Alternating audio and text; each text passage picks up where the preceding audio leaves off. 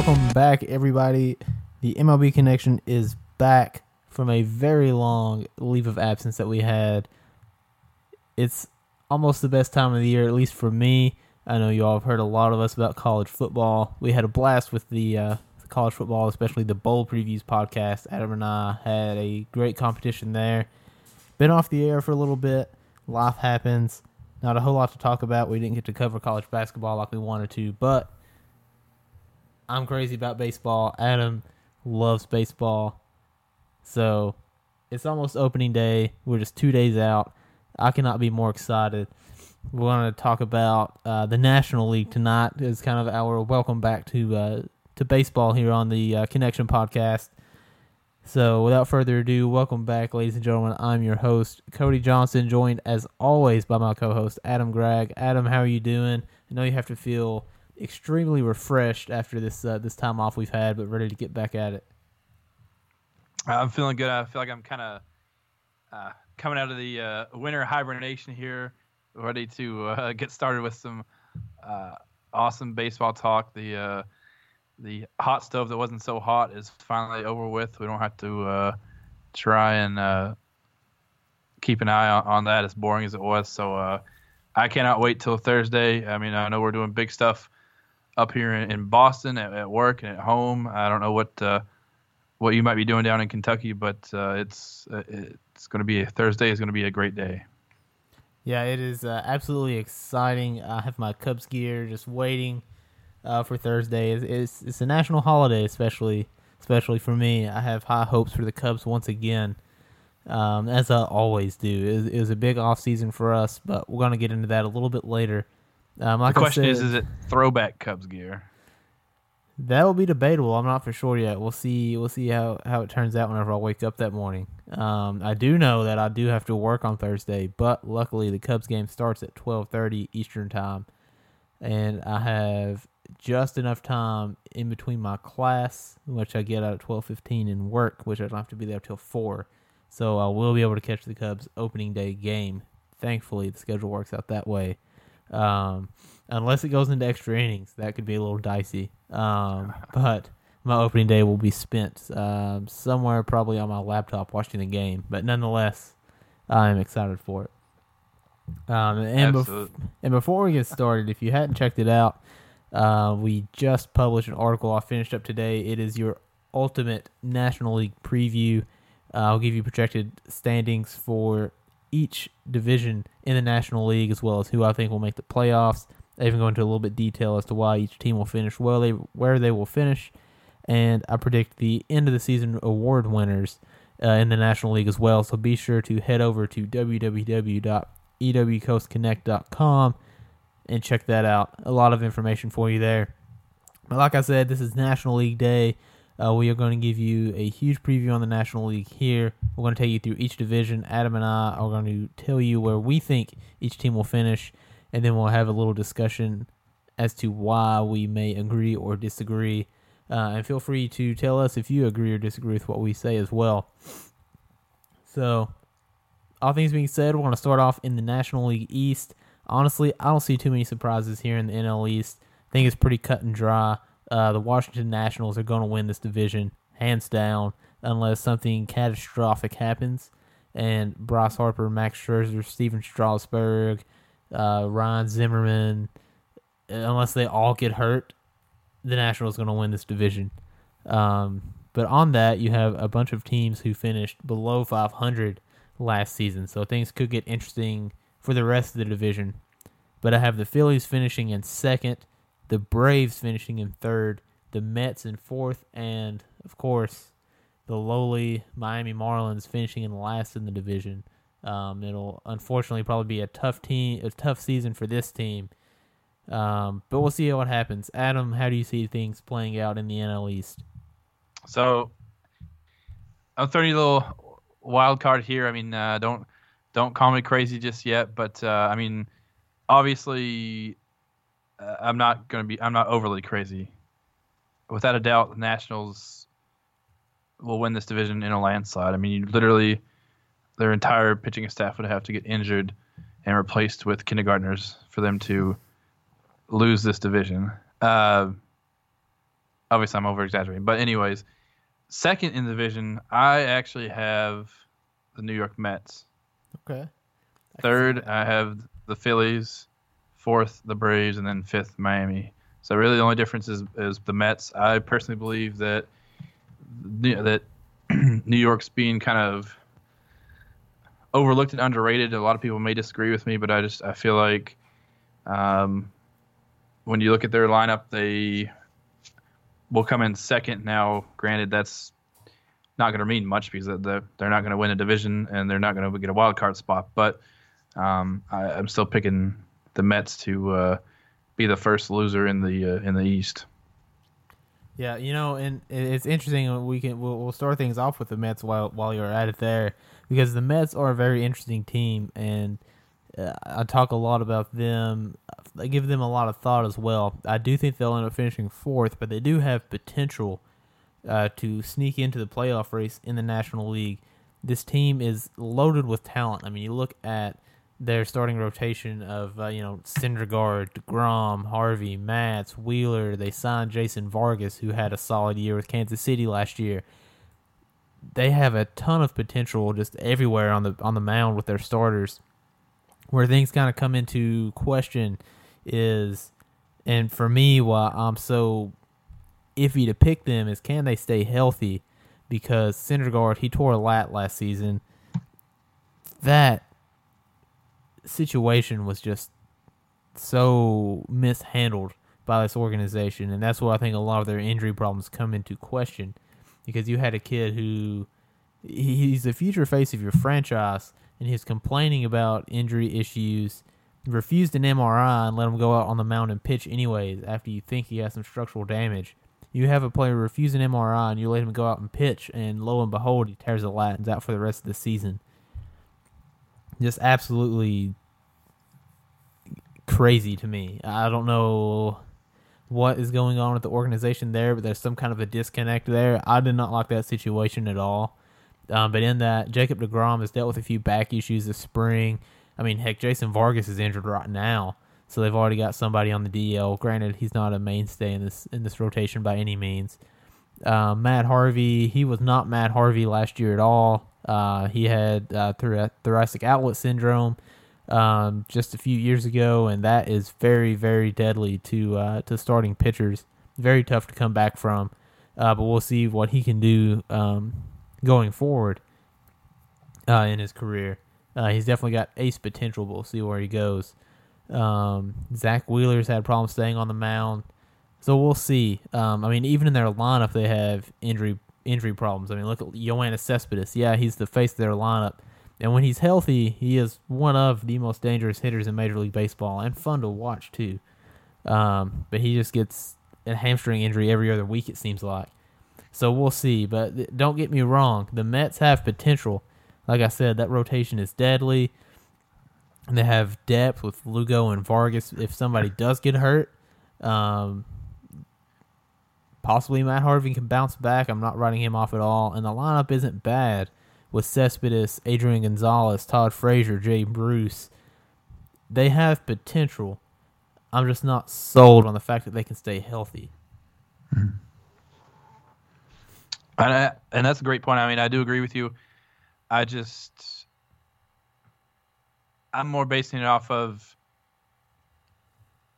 assuming they're going to be healthy all year, which most likely they probably won't be, but assuming that they're going to be healthy all year, they have a good team. Not necessarily a contending team, in my opinion, considering just how good the National League is. But I think they do have, in my opinion, have a second place capable team in the East. Yeah, absolutely. The talent is there, and if they get into the postseason healthy, they can wreak all sorts of havoc. I'll speak for that myself in 2015, whenever they absolutely dismantled my Cubbies with very, very close to the same roster they have now, might I add. So we'll see with the Mets. Do you have them finishing above 500 or below 500? I have them below. I think they'll be right. That's tough for me. I think they'll be right around the 500 mark. I mean, more likely below than above, but I think they'll come close. I really, really do. But They will. I mean, They'll be a team to watch for sure, without a doubt. Oh yeah, absolutely. But I think what I'm more, or what I should say is what I'm most excited about, especially in the East, is honestly the who I have ranked as the third and fourth place teams, and who you have ranked as the second and third place teams in the division. I'm most excited about those two teams. Yeah, absolutely. And we'll get started there with the Phillies. You and I were talking about before we went on the air here. The Phillies are a very, very exciting team this year. If you're a Phillies fan, be excited. They signed Jake Arrieta. That's still tough for me to say. I already miss Jake Arrieta in Chicago, but they did get a great veteran there. Tons of playoff experience. They needed a front of the rotation arm, and they got that in Arrieta. They're going to pair him with Aaron Nola. That right there is a solid 1-2. They're going to need a little bit. They have a lot of potential in their lineup. They're going to need somebody else to step up for them to really do some damage this year, either from Ben Lively or Nick Pivetta. But a big key to this rotation for the Phillies is going to be Vince Velasquez. He looked really good in 2016, showed a lot of promise and potential, and then unfortunately ran into some injury issues, which is common for young starting pitchers right now. But if he can bounce back, the Phillies can do a lot of damage this year. We'll see where it ends up with them. But yeah, the Phillies are a definite dark horse. The lineup has a lot of up-and-comers. I know a man you're super excited about is Rhys Hoskins, who absolutely took the league by fire, just took the lead by storm whenever he came up last year. He was on fire.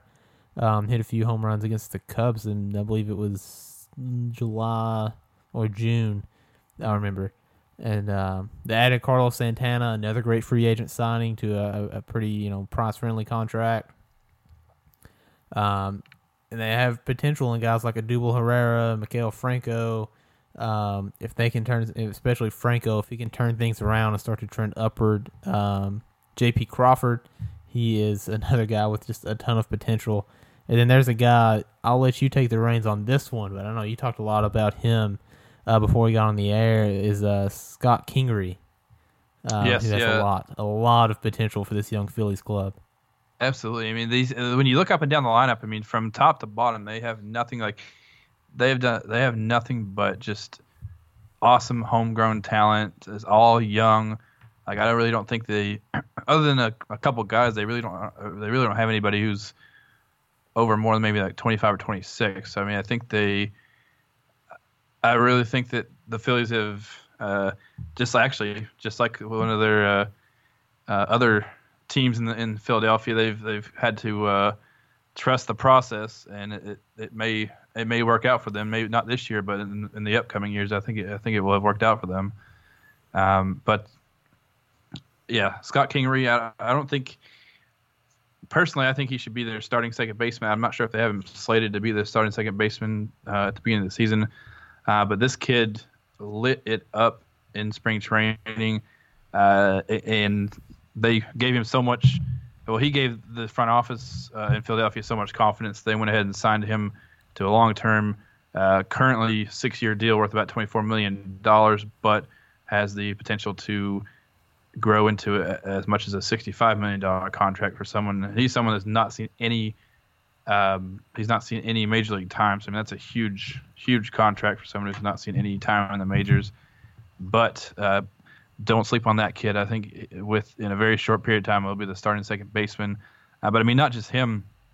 I mean, another player that I've followed somewhat loosely on their team is Jorge Alfaro, their catcher. He's been great for a couple of years now. I mean, they're really high on him. I think he'll be great. Cody, I know you yourself are high on J.P. Crawford. He's another great one. Like the list goes on. I can't help but get excited about their young talent. Yeah, I mean, the list goes on for this Phillies club. I don't think they will finish above 500. I don't expect them to contend for a playoff spot, but I will say this: the potential is there. If a few things break their way, they could find themselves in the midst of a wild card battle at the end of the year. I don't expect it to happen. I still think that you're going to have 4 teams in the East finish below 500. But I will say this, however, the Phillies have less than $100 million on their payroll this season, we have a loaded free agent class coming up this winter. 2019 may be the year, I think will be the year we start to see the Phillies really start to contend and come back to some of that great baseball they played just a few, well, I guess it's more than just a few years ago, but in the mid-2000s there. I know they won the World Series title in 2009, and they were absolutely dominant in the AL East for a while there. So I think that we're not far off from seeing the Phillies back to being a World Series caliber team. And one team I'm a fan of, I've always liked this team. Watched them a lot growing up, as I'm sure plenty of people did on TBS, but the Atlanta Braves, I have them projected to finish third in the division. This is going to be another bridge year for them, but the rebuild is just inching closer to being over for Atlanta.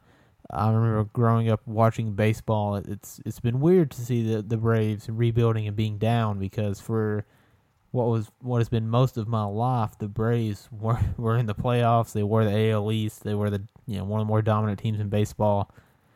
But the Braves have a lot of things to be excited about. Now they still have Freddie Freeman. They're going to have a full season with Ozzie Albies, who looked absolutely amazing at second base last season. It's going to be his first full season. I'm super excited about that guy. I think he has the potential to be a star. They already have a great center fielder in Ender Inciarte. Dansby Swanson, he's struggled a little bit, but towards the end of the year, he seemed like he could kind of turn things around. But the kid that I'm just ecstatic to see up in the majors is Ronald Acuna, the number one prospect in baseball right now. He's only 19, but he has dominated every level of the minors that he's been in. He actually last season hit better as he moved up the farm system. So, he hit better in Double-A than he did Single-A, then he hit better in Triple-A than he did Double-A. So I can't wait to see what he does at the major league level. He's going to be a huge boost for this club when he does get called up, because he will. It's only going to be a matter of time. He's actually my pick for NL Rookie of the Year, moving forward a little bit on with the show. But I'm absolutely ecstatic about Ronald Acuna. I think he's going to be big things for this Atlanta Braves club. Absolutely, and well, you kind of already went over everything, but they're not quite they don't give me quite the excitement that the Phillies do, but I still get excited about them just because, Dansby Swanson's had some time to get acclimated to the majors, but he's a huge prospect. Ozzie Albies is someone I've had my eye on for a couple years now.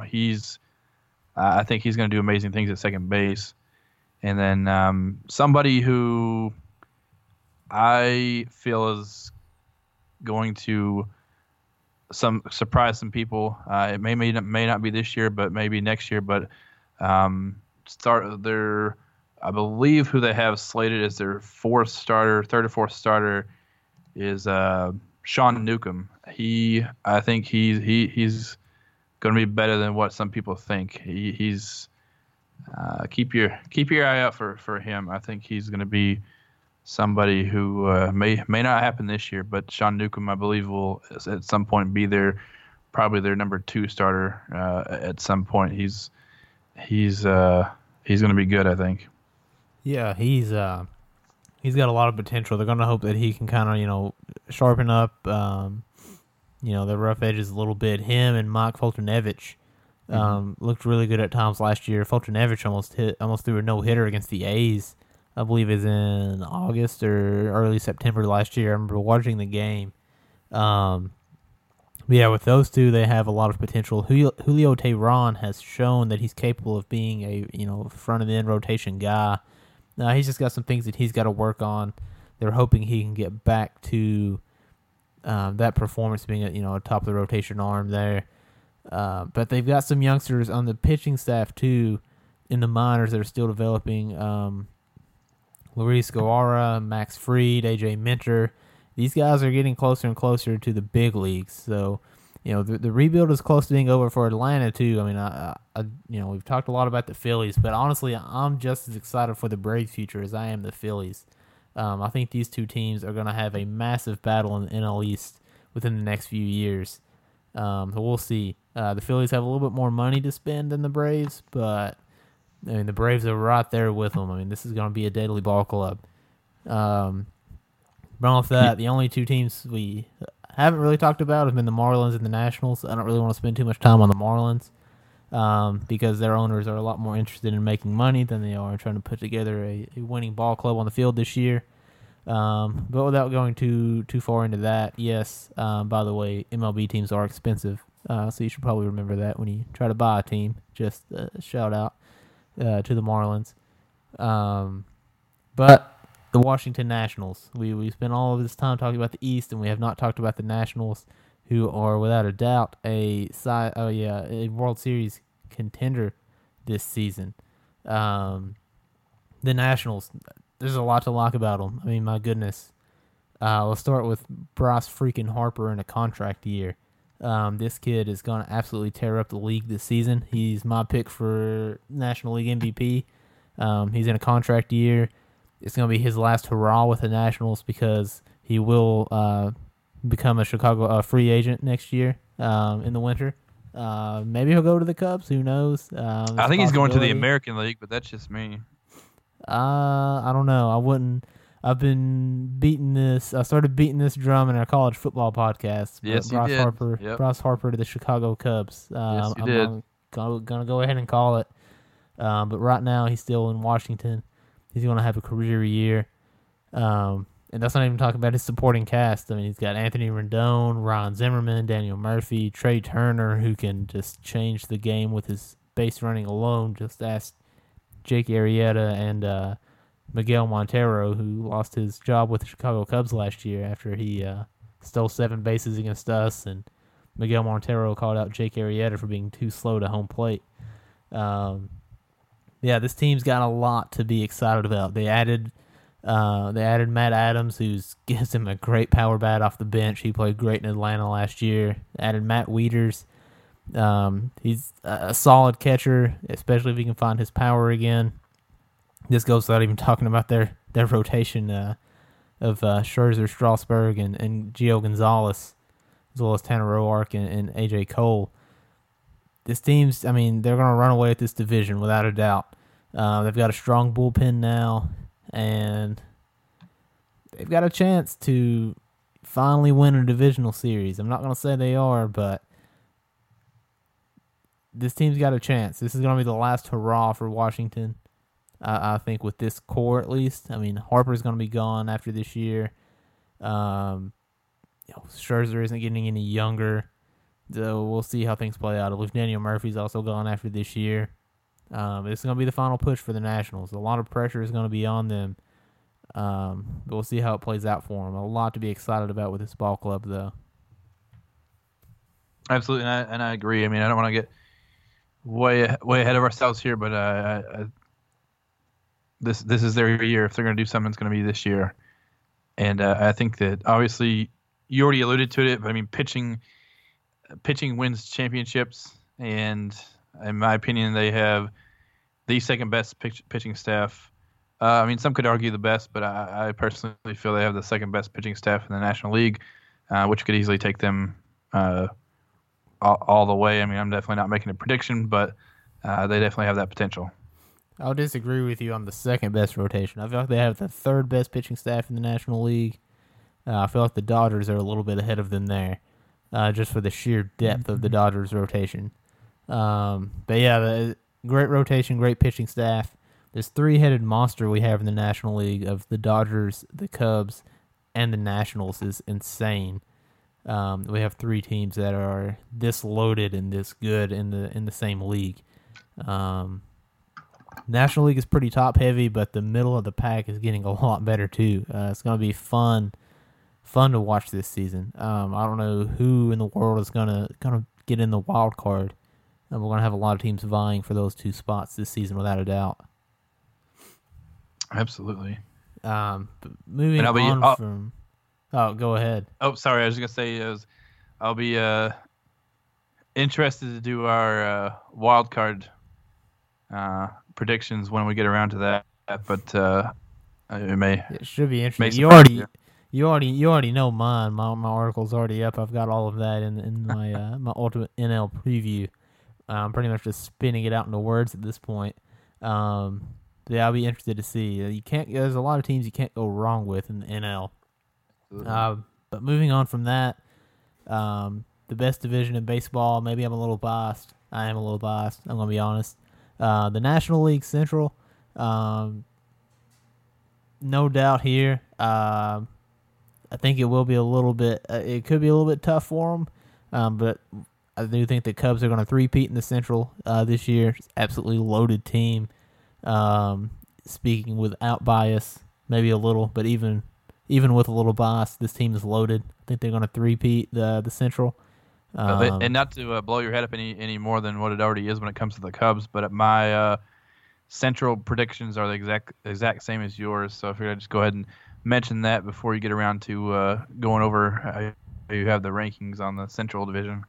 All right, good deal. So the projected standings for both Ab and I, we have the Cubs winning, the Brewers coming in second, St. Louis Cardinals trailing behind in third, Cincinnati Reds coming out of the cellar up to fourth, and then the Pittsburgh Pirates finishing last in the NL Central. This is going to be a fun division. Don't get me wrong. I think the Cubs are going to win, but the Brewers especially have a chance to really push the Cubs this season. And we'll start talking off with the Brewers. We both got them picked to finish second here. They were the surprise of the NL last season. If it weren't for the Minnesota Twins, they would have been the surprise of MLB last season. But this team, they only got better. They took what was, the completely stagnant off season and kicked the doors wide open.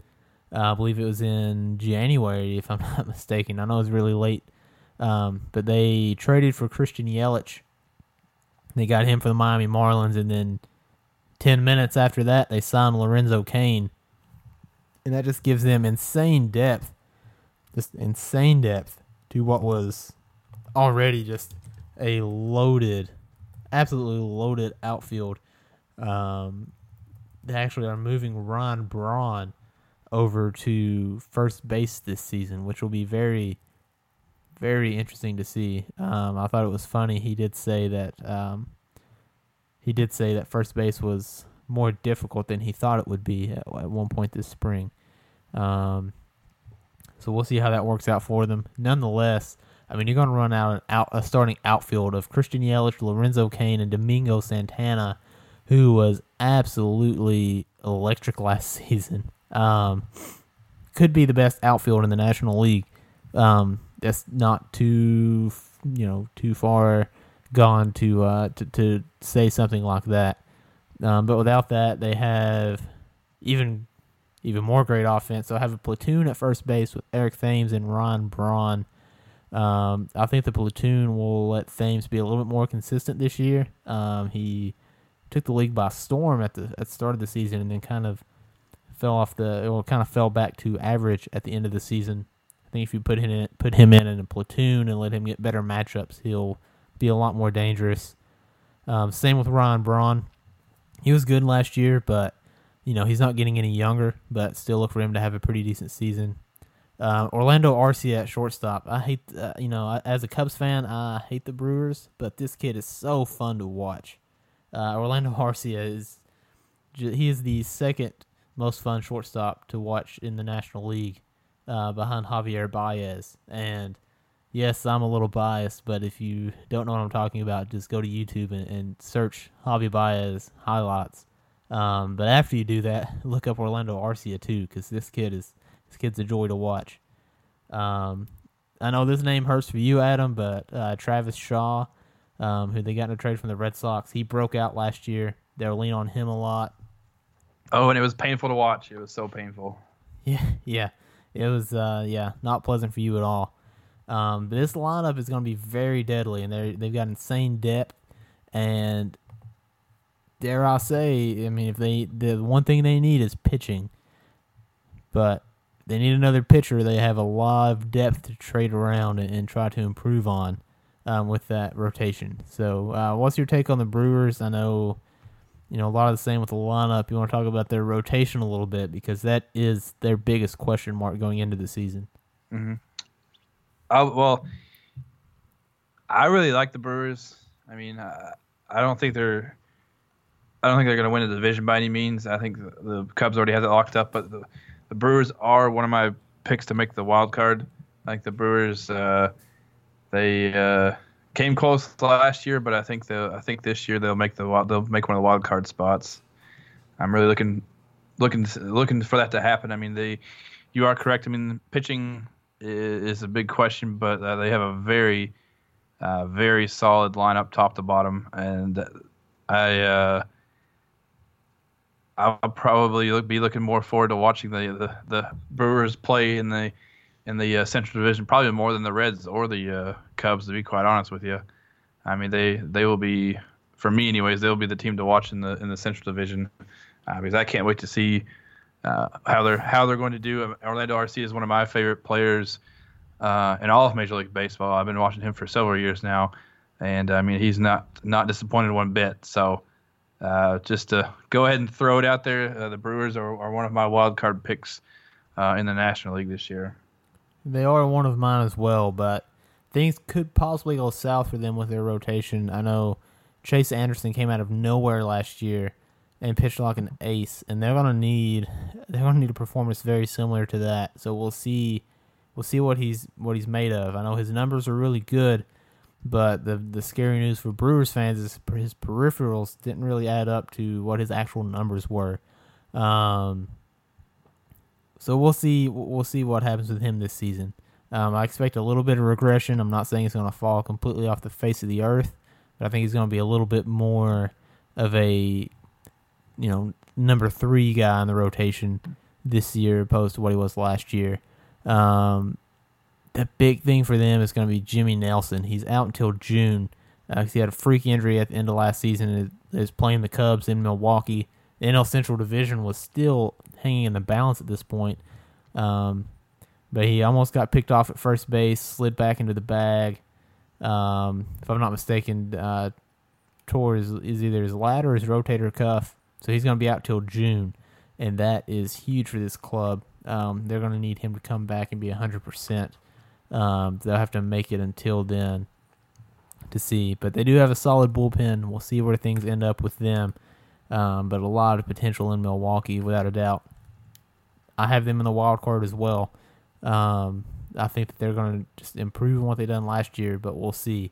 Definitely a club to watch. They hit a lot of home runs, steal a lot of bases. They struck out a lot last season, but Lorenzo Cain and Christian Yelich should help balance that out for them. But moving on from that, we're going to go ahead and get this team out of the way so we can wrap up the show at some point tonight. But the Chicago Cubs picked to win it. They somehow just continue to get better each offseason. Us Cubs fans have become spoiled, believe it or not. Never thought that I would say that. But Theo and Jed, they get whoever they want every offseason this year. Lost Jake Arrieta. That's going to be tough.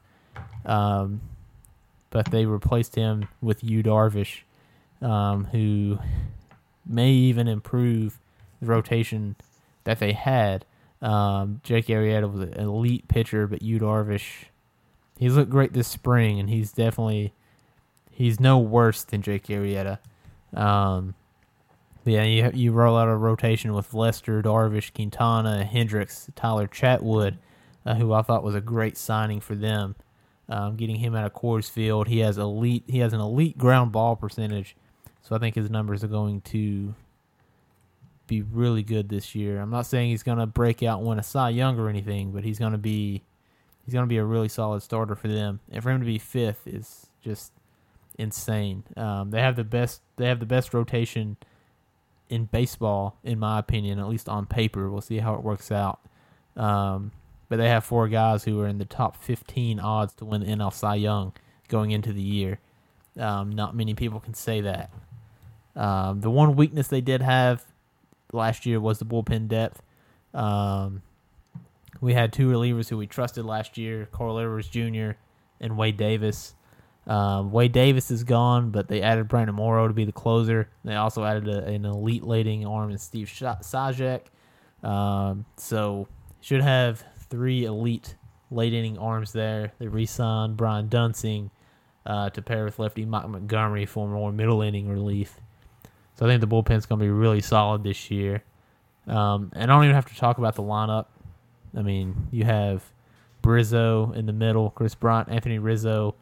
Ian Happ has hit a leadoff home run every day this spring, it seems like, for the Cubs. Kyle Schwarber dropped 30 pounds and looks like an absolute beast. So we'll see. I will say a guy who will have a breakout year this year will be Albert Almora Jr. Remember that name. I think he's going to become an everyday player by the end of the season. And he is going to be big for this ball club going forward. But the lineup's absolutely loaded. You know, he goes without talking about Javier Baez, Wilson Contreras, Addison Russell. It's going to be a fun team to watch on the north side of Chicago. Now, one question I do have for you. What would you call me crazy if I said that both the Cy Young and the MVP could come from the Cubs? No, I think that's very possible. I have, when you read my NL preview article, I have Yu Darvish slated as my NL Cy Young, and you have players like Chris Bryant and Anthony Rizzo who are both capable of being MVP caliber players. So no, it's not absurd at all to think that could happen. Yeah, I think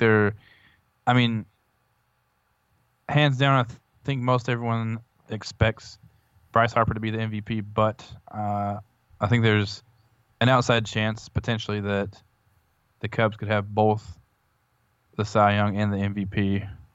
And I don't I don't know how it gets any better for Theo Epstein. I mean, you're welcome, by the way, that that you were able to get him from the Red Sox.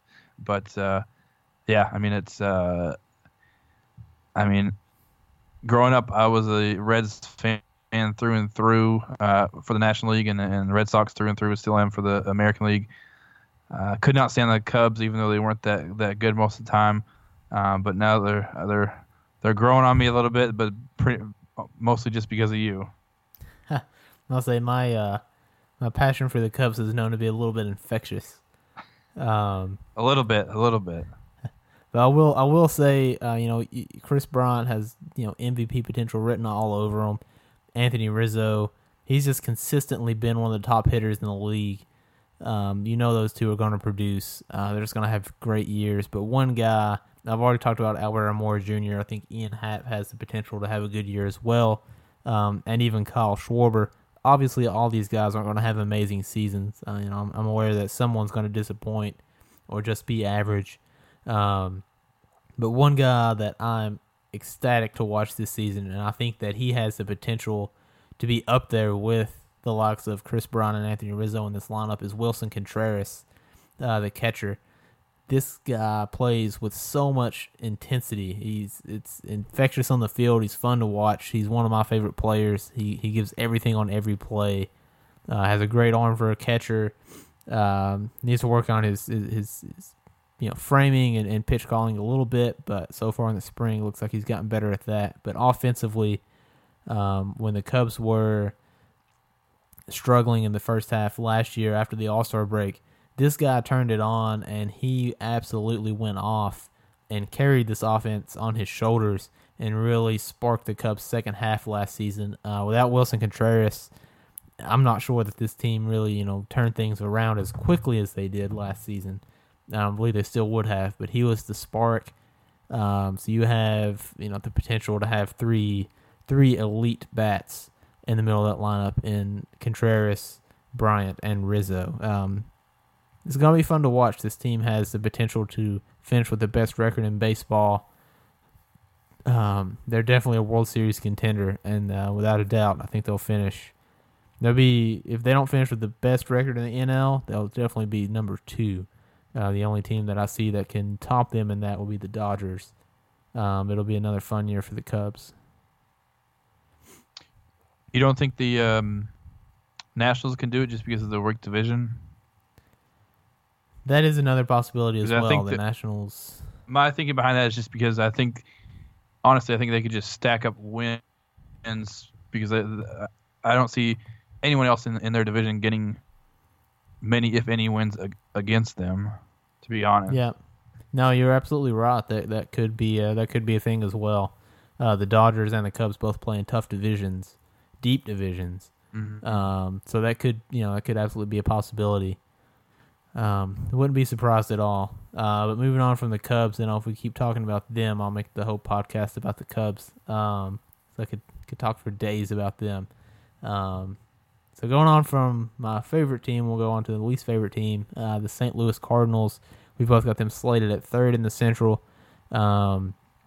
This team, it's kind of like the Brewers. They're going to have a few things break their way, but they could find themselves in the postseason as well. And dare I say, they do have that Cardinal magic that seems to turn nobodies into superstars overnight. So never doubt the Cardinals. They do have a solid lineup this year. They did add Marcell Ozuna over the offseason, which is just absolutely huge. I think Marcell Ozuna he's a star caliber player. He just kind of got overshadowed by the fact that he is playing beside Giancarlo Stanton every day.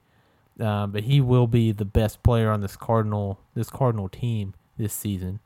I think he's going to have a big year. But outside that, they surround him with veteran Dexter Fowler, who I think is going to have a better year. He had some injury problems last year. He's going to move over to right field, moving from center. So I think that if he can stay healthy, he's going to have a better, more consistent year. Jed Jerko, he's going to be back. Tommy Pham looked great last year, as did the young Paul DeJong. So we'll see. I mean, Paul DeJong, he got an extension with the club over the offseason. We'll see if he can continue what he had last year, which is just an absolute breakout year. So we'll see. They did trade away Stephen Piscotty and Randall Grichuk this offseason. So that's pretty significant, at least in my eyes, because those two were viewed as, really good, kind of mainstays for the Cardinals. But they're putting a lot of trust in Tommy Pham in trading those two guys away. And Pham was fantastic last season. So we'll see. They also have Chris Carpenter and Yadier Molina. I believe he's still kicking around in St. Louis somehow. So the lineup's going to be solid, without a doubt. They have a lot of potential there. The pitfall for St. Louis, and this is weird to say, especially for the Cardinals, the pitfall for them may be in their pitching. Carlos Martinez, he's going to be their number one guy, and he is a very good starter.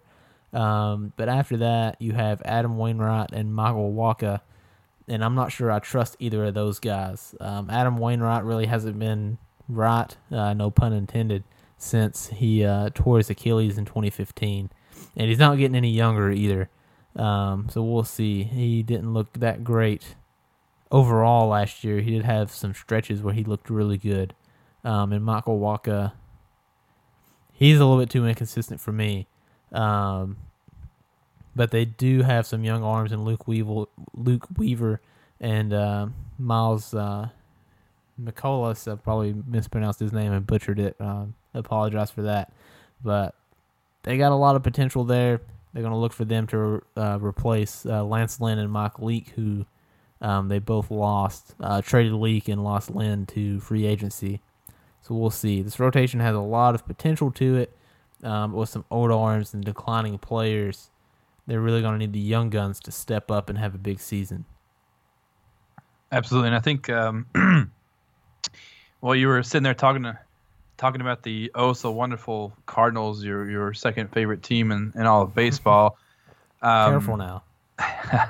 You had mentioned about the Cardinal magic, and I think if that's going to happen this year, I think it's possible, and I think it's going to happen. Actually, it could happen with the pitching staff, because I feel like their pitching staff could either be really good or really bad because of injury and maybe other issues. But I mean, one thing that could happen, in my opinion, I mean, one person who's getting a shot because of Wainwright's with him starting on the DL is Jack Flaherty, who's one of their best pitching prospects. Well, there is their best pitching prospect who's not currently or wasn't going to be starting on the major league team.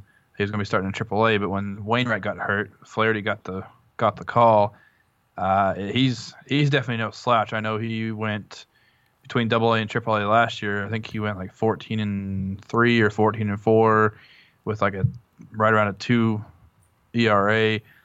So I mean, he's a real wild card. I mean, he could do really well with this opportunity, or maybe he'll fall flat on his feet. But I mean, that could go one way or the other. I mean, and that could be part of their magic. And another kid who, I believe they're expecting to get him back, in May, I think, is Alex Reyes, who he took the league by storm back in 2016 before he got hurt.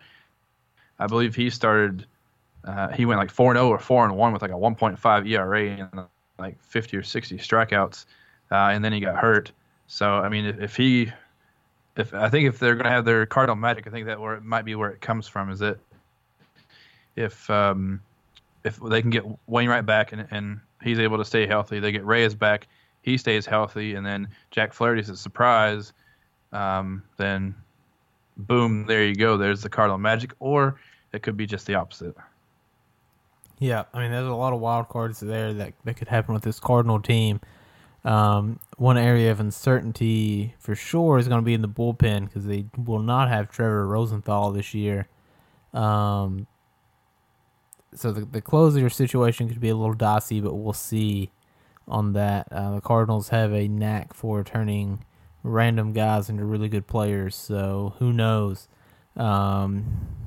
Yeah, I'm not going to count this Cardinal team out. I do think they'll finish right at or slightly above 500. Make no mistake, they will be in the wild card race. I do have them missing the postseason for the third straight year, but they're going to throw their names into it. This organization is not one to roll over by any means, so I would be a fool to predict them to finish or to have a losing season. Because that's just they're the Cardinals, and they're not going to do that. No, and I wouldn't. They're that. I don't know. It's just like that. The only way I can think to describe it is just like that pesky fly that keeps flying around your head. And you keep trying to swat it away, but it never goes away. That's exactly how I feel about the Cardinals. But I have a ton of as much as I dislike them because of their rivalry with the Cubs. I do respect the crap out of that organization, just because they are they're a small market team, and they just continue to they have a great farm system. They develop their players greatly, and they're always there. It's amazing just how their organization has been run. I have enjoyed them missing the playoffs, but they're always going to be there. I don't know if I ever recall a bad Cardinals team. But moving on from them, the bottom of the division is not going to be all that exciting. We do have the Cincinnati Reds, who we both have picked to finish fourth. They are, of course, led by Joey Votto, who I've been riding the Joey Votto train very hard ever since I started covering baseball. But man, he is one of the best hitters of all time, in my opinion. I wrote the big article about him last year. He's going to be a first ballot Hall of Fame top player when his career is all said and done. But Joey Votto is he's an on-base machine. He can do it all at the plate. He is the bar when you talk about just all-around hitting. I mean, this guy, it's a clinic whenever he's at the plate. He walks more than he strikes out. He hits 30-plus home runs, close to 100 RBIs every year, hits over 300. There's nothing more you could ask of this guy. Unfortunately, he's on the Cincinnati Reds, and his production is not going towards any playoff production. They do have a pretty solid lineup around him, though. I mean, Scooter Gennett broke out last season. He hit Scooter Gennett, of all people, had a great year after the Brewers actually waived him last year, and then he broke out. The Brewers may have made the playoffs, so they just hung on to him. They have some young guys: Scott Schebler, Eugenio Suarez, Jose Peraza. They can continue to develop. They can show some promise for them. Their biggest thing for them offensively is they, should hope that Billy Hamilton finally learns how to get on base. Because if he ever does figure out how to get on base, he could break all sorts of stolen base records. Just got to get him on base first. But yeah, the Reds, no doubt, this is a very talented team. They're not going to be walkovers by any stretch of the imagination, especially offensively. They can put up a ton of runs on anybody. Unfortunately, I feel like I've said this about a lot of teams, their pitching rotation is where they fall short, and this rotation in Cincinnati is abysmal. They are retooling, they're rebuilding. There's a lot of the guys they have are just, kind of far away. For now, I think the biggest thing for the Reds this season is to hope that Homer Bailey can actually pitch this season and eat up some innings for them. I believe he is their opening day starter. We'll see if he pitches anymore after that. He's been really, really injury prone since he signed that contract. But one guy that I'm absolutely excited to watch for the Reds this season is Luis Castillo. This guy came up last year and lit the league on fire. He had a 3.12 ERA as a rookie, and his peripherals were just as good as his actual results. This guy has an electric fastball. He's got just whop-out stuff. He just flew under the radar. I mean, he was never a top 100 prospect. He barely threw any innings at all in AAA. Pretty much came straight from AA to the majors. And he is a very special talent. Best case scenario for the Reds, he stays healthy this year, and they hope that he can continue on that success. But Castillo, he could be the bright light that somewhat signals the Reds being competitive at some point in the future, because if he continues to develop the way he did last year, he is a definite top of the rotation arm. So he can do a lot of special things. That being said, the Reds are not going to contend for a playoff spot. They just got to hope that their young pitchers continue to develop. Homer Bailey can eat up some innings so they don't have to call up, everybody in their minor league system to the big leagues. I just hope they don't have any major injuries to their young talent. It's going to be another tough one in Cincinnati, but they will not be a rollover win for anybody just because of that tough lineup. Absolutely. The Reds have been one of my favorite. I can't even begin to count how many Reds games I've been to. But when Homer Bailey is your number one starter, you're in for a long season. God love him, but Homer's just never been able to just get it. Yes, he does have a no-hitter to his name, but he's just never has or will turn into the pitcher that the Reds and a lot of the Reds fan base thought that he could and should have been. Castillo, in my opinion, Castillo is their best starting pitcher. I know we don't have a lot to go off of, but as bad as their rotation is, I think he's should already be considered their number one. And I honestly feel bad for Joey Votto. I feel like I would just wish, as bad as I would hate to see him go to another team, I wish he could be on a contending team because he deserves a ring before he retires. He really does. Yeah, he's one of the best talents we've seen in baseball ever, I think. That's where he's going to finish his career at. But I will give him props for the loyalty. Without a doubt. It's tough for him to stick around, but he loves it in Cincinnati. And you'll never find a Reds fan that doesn't like Joey Votto. He's the epitome of loyalty, plays hard for the team, and he is just a great, great player. Moving on from that, we both picked the Pittsburgh Pirates to finish last in the division. Maybe a little bit of a surprise to some people, simply because their front office will deny the fact that they're going to a rebuild. They said they're retooling. But they did trade away Andrew McCutchen and Garrett Cole this offseason, which we'll see. The Andrew McCutchen trade, I think, was long overdue. I thought they should have traded him last year, and they could have got a little bit more from him than what they did. But in those trades, they acquired some young players in Colin Moran, Joe Musgrove, Michael Feliz, and Kyle Crick, all of which they're going to hope that they can contribute at the major league level. But this team still has Josh Harrison, Francisco Cervelli, and Gregory Polanco for now. They also have Josh Bell, who was one of the better rookies in the NL last year, and Starlin Marte. He will play the full season this year unless he fails another drug test. But yeah, they have a lot of potential. Things could really go either way for them. They got to hope that some of their young, unproven guys they got in those trades, like Moran and Musgrove, Feliz, those three particularly, they don't have an MLB track record yet, but they're going to get their opportunity, and it's kind of a gamble for them. But if they can develop, this Pirates team can make a little bit of noise. I don't think, even at their ceiling, I don't think that they'll contend for a playoff spot, but we'll see. One guy that is must-see for them is Felipe Rivero. He was one of the best closers in the National League last year. This guy he's fun to watch, but he's terrifying to watch if he's pitching against your favorite team. He's got a 100-mile-an-hour fastball. He's got a whop-out slider, and of course, on top of all that, he has just an insane changeup as well. When he's on, he's tough to hit. But, outside of that, even their rotation has some potential. I mean, Ivan Nova, Chad Kuhl, they're both solid pitchers. They got the young Jameson Tyone.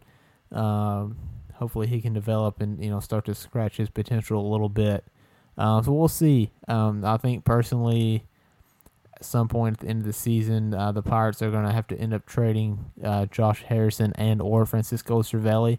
I just think they're going to be moving towards a little bit of a rebuild, but maybe this is just a retool for them as well.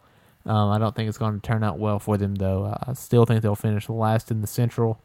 I think their ceiling is going to be fourth. So it's going to be a tough year for Pittsburgh. Yeah, I mean, I agree. I think we talked about this a little bit last year, but just to throw it back out there, I know you said they were looking to potentially get rid of Harrison and a couple others, but I know one person who was definitely not happy in Pittsburgh, and he, at least last year, made it quite obvious, is Josh Bell. He was not happy when they started making the changes that they did. So I don't know if he'll be asking to get out or what will go on with that, but I just I don't know. I don't see Pittsburgh doing any better than last, just because. I mean, I can't sit here and say what it's like in the locker room, but I can't imagine it's too good. It could be wrong with that, but that's my opinion on that. Is the locker room's not going to have that good of a mood. I don't know what kind of a chemistry they're going to have, and it's just the front office has made it quite obvious that they're rebuilding the team after you get rid of your kind of the heart and soul of your team and Andrew McCutchen, and then you get rid of your best pitcher. Doesn't paint a pretty picture for the fan base or the players left behind. No, I absolutely agree with that. But moving on from the NL Central, we have the NL West, which last year was the best division, arguably in baseball. Still got a lot of potential there. So this is how I see the NL West playing out. We got the Dodgers first, the Diamondbacks second, the Rockies third, the Padres fourth, and yes, this may be a surprise to a lot of you, but the San Francisco Giants will finish last once again in the NL West this season. I mean, I think those rankings look pretty good. I mean, if I'm being honest with myself, as much as I sometimes don't like agreeing with you, I mean, my rankings are the same. Reason being is because I really struggled between the Rockies and the Diamondbacks as far as second place goes. Reason being, I feel like the Rockies have, without a doubt, a better lineup as far as fielding and batting goes. But my personal opinion is pitching is what wins you championships, and the Diamondbacks, without a doubt, have a better rotation than the Rockies do. I mean, in my opinion, the Diamondbacks have the fourth best rotation in the National League after the Cubs, the Dodgers, and the Nationals. Yeah, it's interesting, and it's a big misconception for the Rockies this year. I wrote about it a lot in my article, but the offense for Colorado is kind of the issue at the end of last season, and it's really surprising. But a lot of numbers are inflated for Coors Field, but I think when you look at this lineup, at least for me, you look at the first three hitters in the lineup: Charlie Blackmon, DJ LeMahieu, and Nolan Arenado. Which, don't get me wrong, at the top of the lineup, that's the best. That's arguably the best 1-2-3 punch in the National League. Blackmon and Arenado were both MVP candidates last season. Arenado's one of the best players in the league, offensively and defensively. But when you take those three guys, you look at the rest of their lineup from last year, they only had one guy who was really above average, and that was Mark Reynolds. He's now gone. So that leaves them with guys like Ian Desmond, Carlos Gonzalez, and Trevor Story, who were just not even close to good at the plate last year. Trevor Story was much better defensively than he had been, but he was nothing like he was in the first 2 weeks of 2016. Ian Desmond fell off the face of the earth, and then so did Carlos Gonzalez. I don't know what happened to those guys, but they just absolutely disappeared. So I think this lineup is a huge issue for the Rockies, just because when you get past the top of the order, you have nobody there behind them. They do have some hope, though. Some of their younger players, Ron McMahon and David Dahl. McMahon should be the starting first baseman for this club when the season begins, and he crushed the minors offensively. So he could be that guy that can kind of provide the spark for this Rockies offense. I think if he continues to develop the way that he has, he may very well end up batting, cleanup for this team. Just because they don't have anybody else to do that.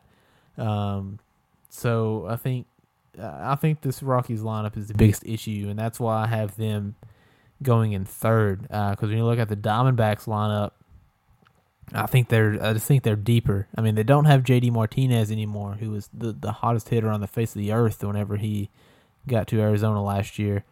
But when you look at the lineup, you have Paul Goldschmidt, he's one of the best all-around players in the game right now as well. They have A.J. Pollock, who's a really good all-star caliber player, and Jake Lamb, who once again is another all-star caliber player. They also signed Alex Avila, Gerard Dyson, and Steven Souza Jr. I just really like this Diamondbacks club. They got a lot of depth to their lineup to go with their rotation. But when you look at the two, I think the Rockies have the better bullpen. Don't get me wrong. They signed Wade Davis, Brian Shaw, and Jake McGee. So they have arguably the best bullpen in the National League. Unfortunately, their rotation is very young. They had 4 rookies last year, in Kyle Freeland, Jeff Hoffman, German Marquez, and Antonio Senzatella. And it looks like they're going to roll with they had John Gray as well. It looks like they're going to have John Gray again this year with Chad Bettis, Tyler Anderson, German Marquez, and Kyle Freeland. A lot of youth in that rotation, and they can hope, best case scenario, that these guys weren't one-year wonders, and they can continue to develop and be really, really strong pitchers. If they can do that, they can make it to the wild card. But as we all know, with young pitchers, they either go one of two ways. They either go really bad, or they continue to develop and they're really good, or they get injured. If either of those happen, I don't think they have the depth to overcome that. So that could potentially be their pitfalls. But with the lack of depth in their lineup, they have to have really good pitching. The bullpen is going to be there. My only question is, can the young starters continue to develop for the Rockies? Absolutely. And I know you were talking about Wade Davis, but I mean, what about you can't go without saying, I mean, Brad Boxberger. I mean, that's one of the best names in baseball, in my opinion. Yes. I believe he's going to be the closer for the Diamondbacks this year. I mean, I don't know. I just love the last name Boxberger. I think when you look at the Rockies bullpen, it's just absolutely insane because Wade Davis was, with the Cubs last year, one of, if not the best closer in the National League last year. But the Diamondbacks have a solid bullpen as well. I mean, Brad Boxberger, Archie Bradley was absolutely electric for the Diamondbacks last year. I mean, heck, he pitched great for them. He's a multi-inning guy. I think that he may end up being the closer. It'll either be him or Boxberger, I believe. But they also got Yoshihisa Hirano from Japan, who is another really good late-inning arm for them.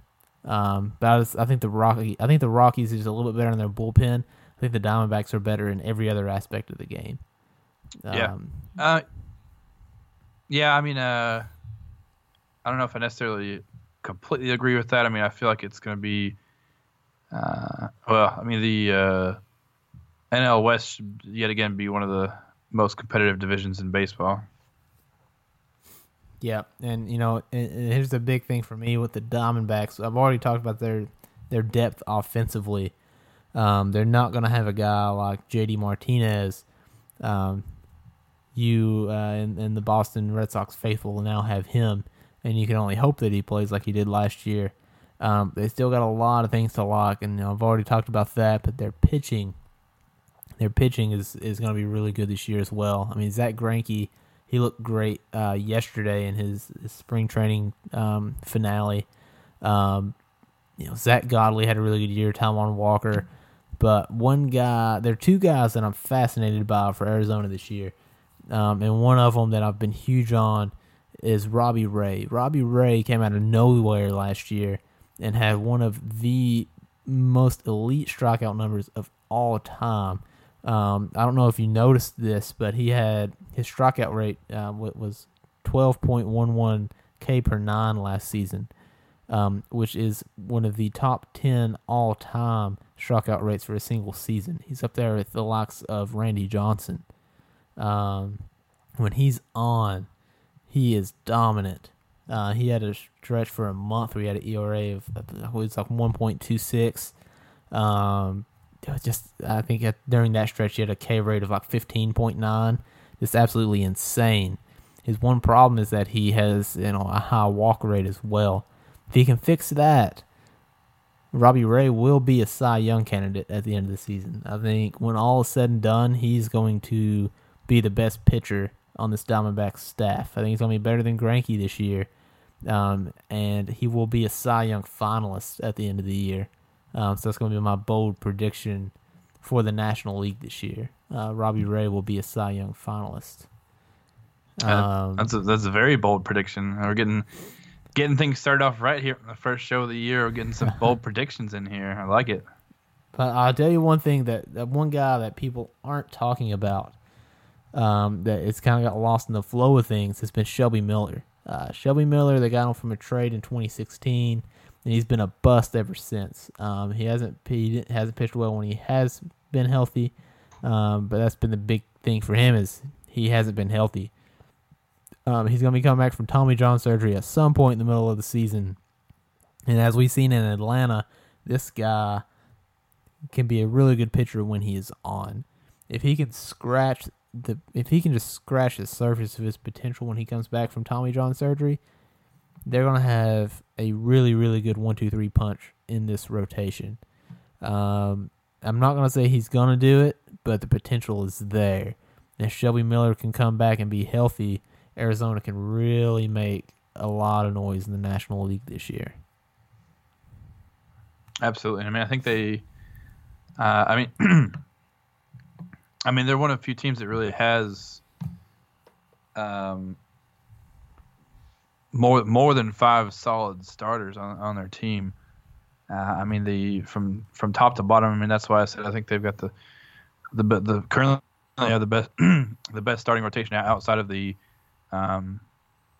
favorites to win each division. So I'll be interested to see how that plays out. But I think Diamondbacks could make some noise and upset some of the big boys. I think if everything plays out properly. Yep, without a doubt. So we've talked about the Diamondbacks and the Rockies. I mean, both of them should be right back in the thick of things for the playoff hunt. Before we get to the two California teams, or the two big California teams, I want to talk a little bit about the Padres. We've both got the Padres to finish fourth, and when you talk about the San Diego Padres, you don't really see a whole lot of excitement. Call me crazy. I'm not saying the Padres are going to be good this year. But around 2020, maybe 2019, but definitely 2020, we're going to see the Padres do some great things for two reasons. For one, they have a lot of young talent who is on their lower end of the minor league system right now, especially pitching with Mackenzie Gore and Luis Urias. They have the number one farm system in baseball. Six of their top 7 prospects are 20 or younger, and a lot of those are pitching prospects, which is what they need because they have the worst rotation in baseball right now. But I mean, they're and to clarify, when I say worst rotation in baseball, Clayton Richard is their opening day starter.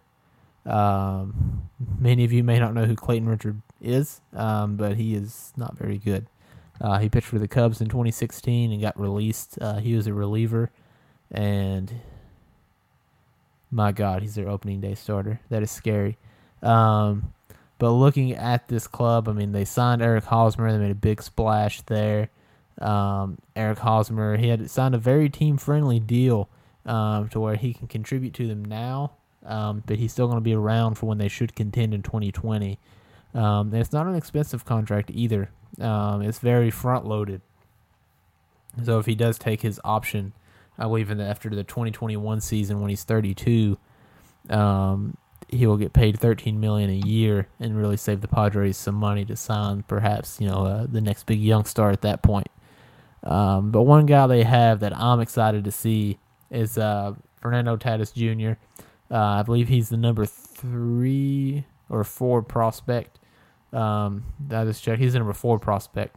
He's behind Vlad Guerrero Jr. This kid is absolutely electric. And the funny thing is, he's the number 4 prospect in baseball right now.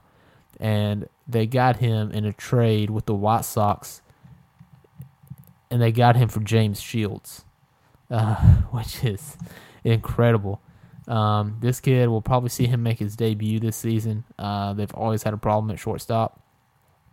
But outside of that, they're going to hope to get some development out of Manuel Margot, who... This kid has superstar potential. He has potential to hit 20 home runs, steal 40 bases, and win a Gold Glove in center field for the Padres at some point in his career. I'm not saying he's going to do that, but he has the potential there. He's got superstar talent. So for the Padres, their rotation is going to suck, but their offense will be solid. So we'll see. As long as they can avoid some injuries and get some more development out of their young guys, we'll see the Padres be pretty good in a few years. Now, I do have to ask you, excuse me.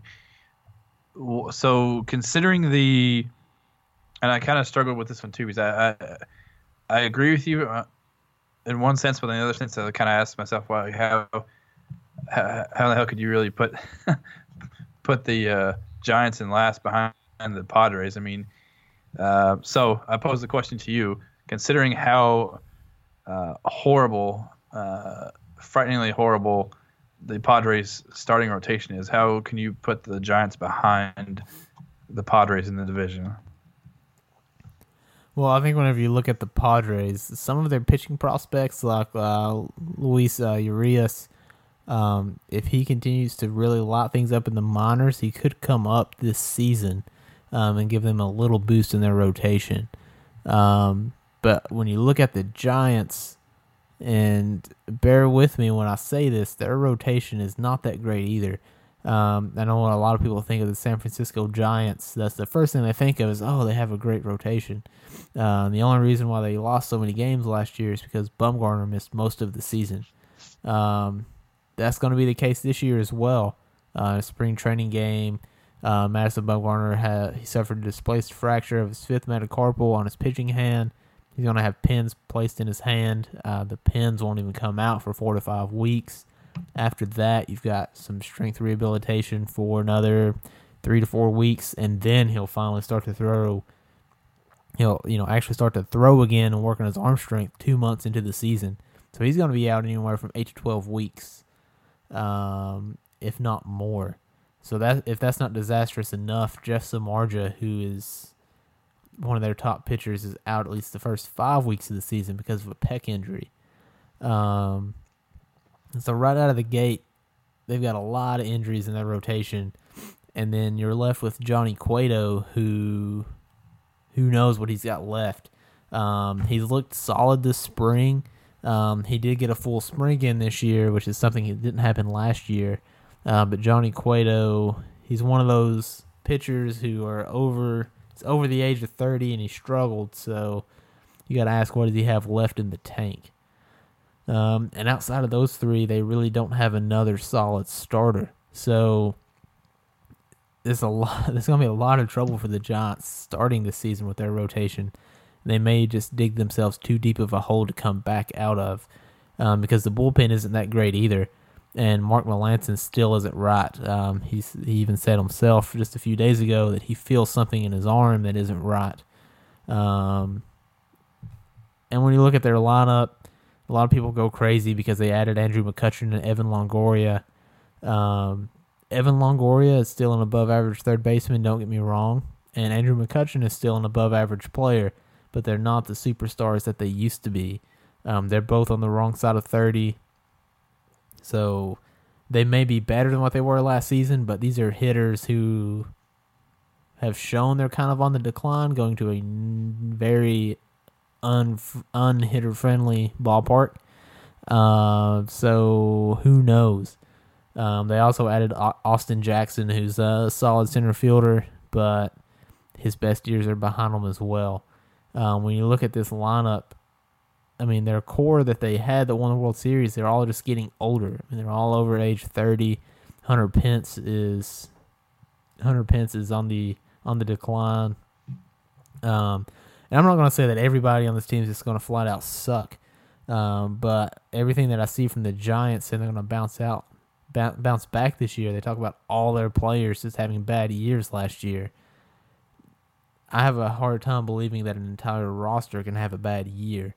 So some of these guys will probably bounce back. I think that Buster Posey's going to have a solid year, as will Joe Panic and Brandon Crawford. But outside of that, I'm not going to be confident and say that anybody on this roster is going to absolutely kill it. And couple that with the fact that these guys are all getting older and tend to be a little bit more injury prone. And I just don't trust the Giants. They have a lot of talent. They're old. They got a lot of injury problems. No bullpen. No pitching depth. I just think it's time for them to rebuild. I think that's where they're going to find themselves at the All-Star break. So they're going to have a very rough first half. They got a lot of contracts coming off the books in the next 2 years. So I think they're just going to go ahead and start the tear down at the All-Star break.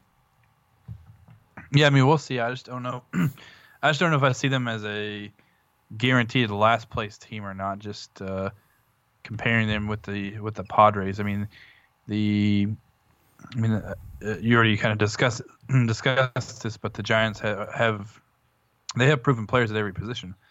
Granted, like you already said, every single one of them is past their prime, but still, I mean, just going over it here. I mean, you've got Hunter Pence, Austin Jackson, Andrew McCutchen, Brandon Belt, Joe Panic, Brandon Crawford, Evan Longoria, and Buster Posey as your starting 8. I mean, if you were to take that same lineup, say 3 years ago, I mean, that would be everybody would be guaranteeing the Giants to win the World Series. But I mean, granted, we're not at that point yet. But I don't know. I'm not sold on the fact that they're going to finish in dead last. I mean, my reasoning for them finishing in dead last is because, like I said, I think they're going to get off to a really rough start and kind of start the rebuild because their farm system is just overly depleted. They got a lot of contracts coming off the books the next 3 years. So, I mean, in 19 and 20, the Giants are just not going to be there at all. So I think that they may just have to wave the white flag halfway through the season, especially with all the injuries that they have right now, and the more that may pile on, and to start the teardown, which is what I think will eventually lead them to finishing last. But I will say this about the Giants. Before anyone believes that, I think they are going to absolutely suck. Like you said, they do have a lot of proven players. And while I think they're going to, if I had to bet money, it's going to be a repeat of 2017 for the Giants. They have the potential to, their ceiling is contending with the Dodgers for the division. Their floor is missing the playoffs altogether and finishing last in the division. So their season could swing one of two ways, and they're both very drastic. I just happen to think they're not going to be very successful. Best case, I mean, they may finish above the Padres. I think those two teams are kind of flippable. I'm not saying they're guaranteed to finish last. That's just where I think they'll finish at. But I'm just not sold on the Giants this season at all. No, I agree. I mean, they're definitely not going to be anywhere near the top, I don't think. But I mean, I think they might be able to keep themselves out of the basement. But anyway, with that said, I'm sure we'll have many more discussions like that throughout the season. But enough on the enough on the Giants. Yeah, absolutely. Moving on, the team we all want to talk about, the LA Dodgers. They are back, and they are just as good as they were last year, if not better. I don't know where to begin with this team. I mean, Corey Seager, he's got MVP written all over him. He's already got two top three MVP finishes in his young career already, which has been 2 years, which is just incredible. I mean, outside of them, you got Cody Bellinger, who took the league by storm last year, Chris Taylor, Yasiel Puig, Logan Forsythe. They traded for Matt Kemp. This lineup is just insane, and they've got depth for days. Unfortunately for them, Justin Turner broke his wrist in spring training, and a broken wrist it's been proven to not be very friendly to power hitters. So we're going to see how he comes back from that. That could possibly hinder him a lot. But we'll see how he reacts from it. Every time I see a broken wrist, I always think, Derek Lee. He kind of went downhill after he broke his wrist with the Cubbies. But, we'll see. He come back and be really strong from it. Even if he doesn't, this Dodgers team has the depth to overcome that. They're going to have a good offense, and their pitching is going to be more of the same. We got Clayton Kershaw. Need I say more? Alex Wood, who broke out last year, Rich Hill, Hyunjin Ryu, Kenta Maeda. They've got, Ross Stripling, Brock Stewart as depth. They've got their top prospect, Walker Buehler, who looked really good last year when he came up. He pitched for them out of their bullpen in September. He's going to be a starter. Dave Martinez already said he's going to make his debut this season, so we're going to see him mixed in into the rotation, and this kid has ace caliber potential as well. So you throw him into an already loaded rotation, and then you mention the fact that they have a bullpen with a guy who has the track record of Kenley Jansen, who's arguably the best closer in the National League. I mean, my goodness, what's not to like about this team? They just got depth everywhere. They've got an amazing farm system, so if they need to make any improvements at the trade deadline, they can do it. This Dodgers team is going to win this division easily. The Diamondbacks and the Rockies are good, but I don't think anybody can match the depth of the Dodgers in their division. So look for them to win close to 100 games, win the division, and contend for another World Series this year. Absolutely, and I mean, there's not really much else you can say on top of that. Just one thing that one small note of mine is that somebody who I'm really high on, and I hope that he'll get his chance. I mean, there's so much depth to that I mean, he might have to wait a little bit, but he did get some playing time last year. He didn't do so well. I mean, he's been hot. He's been hot in spring training. I really hope he breaks out this year. But Alex Verdugo, really high on this kid. He was hot during spring training. He didn't do so good in kind of his debut and the few games he got in last year, but I'm really hoping to see Alex Verdugo break out. I mean, he's just yet another young player on their team who has just a high end potential. I mean, it's honestly been amazing the kind of talent that the Dodgers have been able to put together. But Alex Verdugo is someone that I'm going to be on the lookout to see him break out this year. Yeah, and this is the thing with the Dodgers: depth everywhere. So they can manage cross the scenarios if need be. I mean, Clayton Kershaw missed an extended period last season, and they still were on pace to set an all-time wins record. So we'll see. They're definitely finished close to the century mark in wins this season. But moving on from that, that's pretty much all the divisions previewed for us. The National League playoff picture. So 5 teams we have making it to the playoffs this year. The National League. I have the Dodgers, the Cubs, the Nationals as your divisional winners. And then for the wild card, I have the Brewers and the Diamondbacks. And I'll be honest. I mean, mine are basically exactly the same. I guess I had forgotten. I mean, I remember you mentioning it earlier in the show, but I think I maybe forgotten from reading your article earlier that you had the Brewers in there because I'm really high on the Brewers. I mean, as far as the other wild card spot goes, I mean, I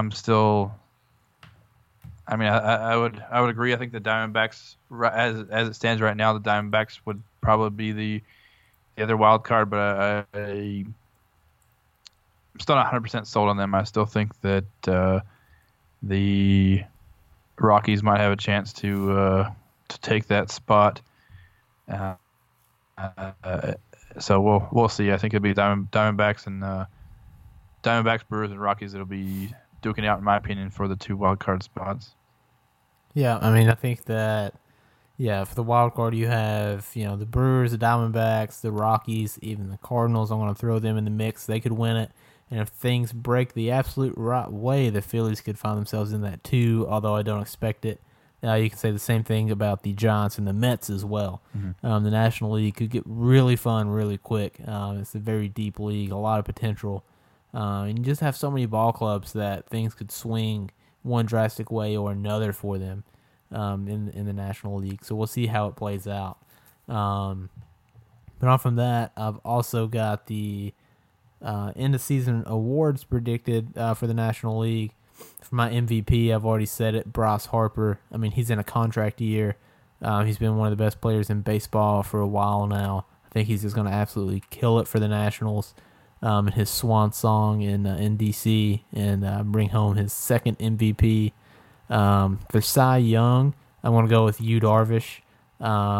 First full year in the National League. He's looked great this spring. I think with the influence of new pitching coach Jim Hickey, he's going to have a career year, win the Cy Young for the Cubbies. And then Rookie of the Year, I have Ronald Acuna from the Braves.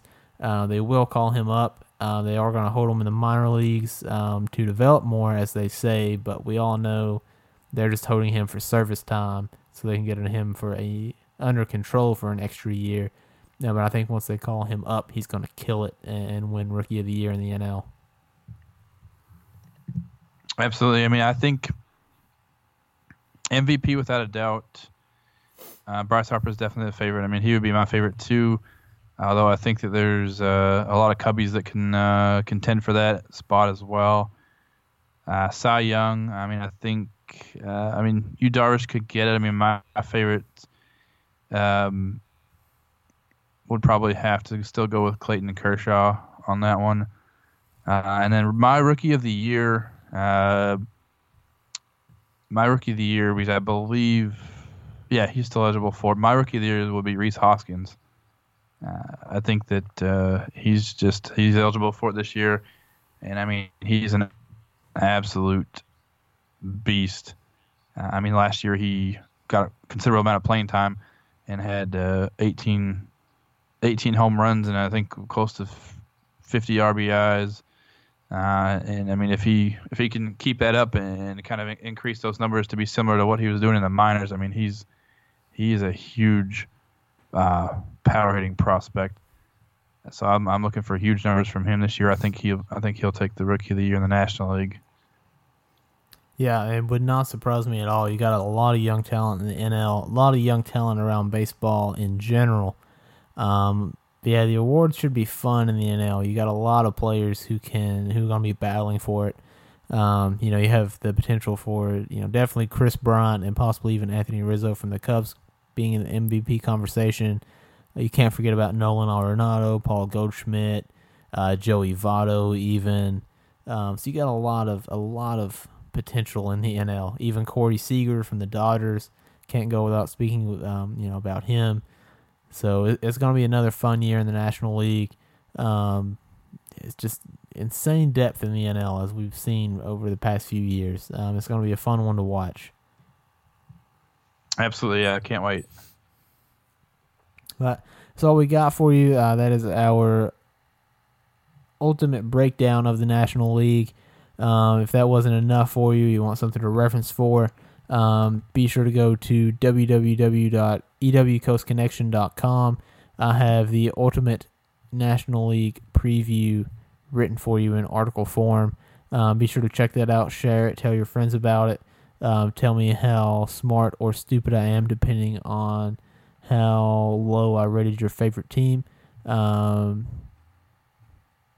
be sure to comment on that. Check us out at www.ewcoastconnection.com. Be sure to listen to all of our podcasts as well. We're going to give you some pretty regularly this baseball season, if not every week, every other week. We'll get that on a consistent schedule for you guys. So be sure to tell us what you think of us. Opening day is Thursday, so enjoy it. A great holiday across America. We'll catch you all next time here on the MLB Connection.